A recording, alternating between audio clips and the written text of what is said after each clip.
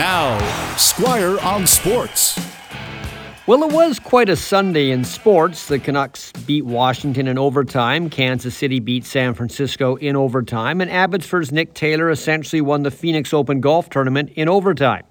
He needed a couple of playoff holes to do it against Charlie Hoffman. So while the Canucks were expected to beat Washington and the Super Bowl was expected to be a close game, I'll talk about Nick Taylor, who proved his 72-foot putt to win the Canadian Open last year wasn't some home field advantage one-off.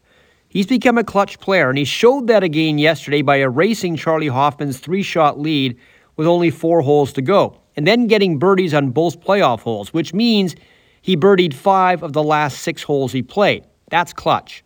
It was a righteous win, considering he also shot an incredible 11 under par 60 in the first round. He is the first Canadian golfer on the PGA Tour to win at least one tournament 2 years in a row. The last time it happened was 2007. 2 years ago, he changed the way he putts with a little help from London, Ontario golf teacher Gareth Raflewski, who made a couple of slight adjustments to the way he sets up and the way he grips his putter. And those little changes have made a big difference for Nick Taylor, because if you can't putt well, you can't win. Squire on Sports on 980 CKNW.